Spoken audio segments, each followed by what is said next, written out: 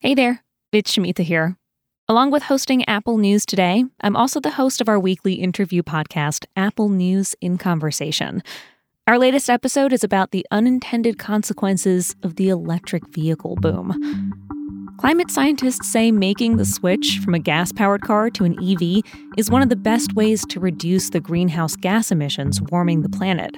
But going green doesn't necessarily mean they're totally clean. There's a lot of greenwashing going on as consumers try to navigate what an EV is, the extent to which it is helping the environment. Evan Halper is a reporter with The Washington Post. He and a team of colleagues recently created a series called Clean Cars, Hidden Toll. It's sort of a buyer's guide to EVs, but what makes it especially thorough is the original reporting they've done on the human and environmental costs of the electric vehicle revolution. The Post's team traveled around the world to places where minerals are sourced to make EV batteries.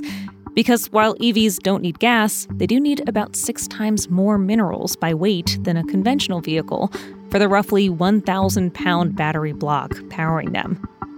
In their reporting about what it takes to get those minerals, Post reporters describe forced labor, co-opted indigenous land, toxic waste and environmental spills, and in some cases, lots of emissions from coal-powered refineries.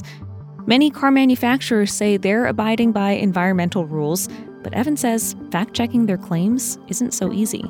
It's kind of like a black box. Another reporter in the series is Rebecca Tan, the Post's Southeast Asia bureau chief. She went to Indonesia, where nickel refineries are taking off to meet global demand. It's valuable reporting, certainly for the consumer, for the person who's looking to buy an EV. But it's also, I think, valuable reporting for people along the supply chain, the millions of people in Indonesia where the government is reorientating its entire economy to serve this new industry. What are the costs of that for them? My full conversation with Evan and Rebecca is out now. To hear the episode, search for Apple News in Conversation in the podcast app.